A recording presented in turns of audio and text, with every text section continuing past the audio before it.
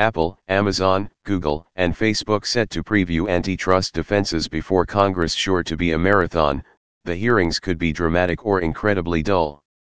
At a time of unprecedented political polarization, there's a rare bipartisan consensus in Congress that the major U.S. tech companies have too much power.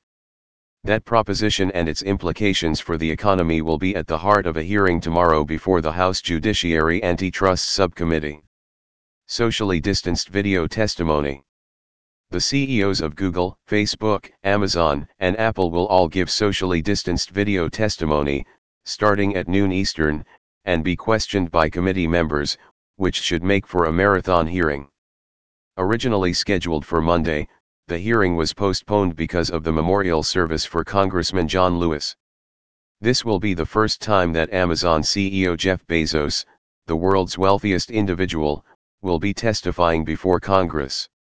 Apple CEO Tim Cook, Google CEO Sundar Pichai and Facebook's Mark Zuckerberg have all appeared before. Better prepared this time.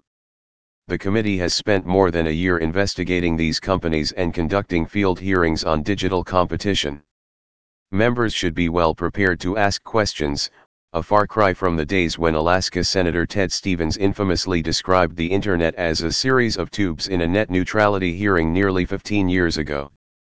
The potential antitrust issues facing each company are distinct and the questions will be tailored accordingly. Apple will be questioned about its control of the App Store and the 30% commission it takes on sales and in-app purchases. Amazon will face questions about whether it uses its pricing and data to undermine competitors and even some of its own sellers. Facebook will be asked about its content moderation, acquisitions of competitors and privacy policies. Finally, Google will confront queries about its dominance of the search market, digital advertising, and favoring its own content and services at the expense of third parties and rivals. Mostly theater. The companies for their part will argue that they're each in fiercely competitive markets, merely complying with industry norms and aren't abusing their size or market power to dominate or undermine competitors.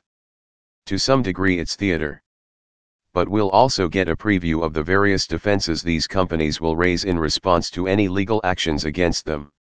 This in some ways will be the most interesting aspect of the hearings, as well as learning exactly how prepared the government is. The findings and testimony coming out of tomorrow's hearings won't directly lead to action but could form the basis for new antitrust legislation next year. But this is also happening against the backdrop of ongoing antitrust investigations by the Federal Trade Commission and Department of Justice, as well as state attorneys general. Antitrust actions almost guaranteed.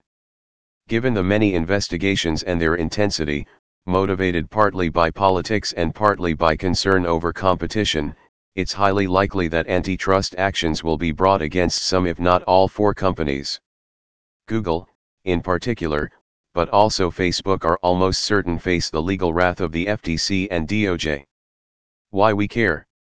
Some critics are calling for Google and Facebook to be broken up or have recent acquisitions unwound to promote competition and reduce the concentration of power. However, bringing an antitrust case is not the same as winning. Microsoft was legally found to be a monopoly 20 years ago, in violation of the Sherman Antitrust Act, and ordered broken into two companies. Microsoft appealed and partly succeeded in overturning the lower court decision to break the company up. Later the Justice Department under President George W. Bush decided to settle the case. While it's probable that fines and other punitive measures are in store for some or all of these companies, it's much less likely that any of them will be carved up.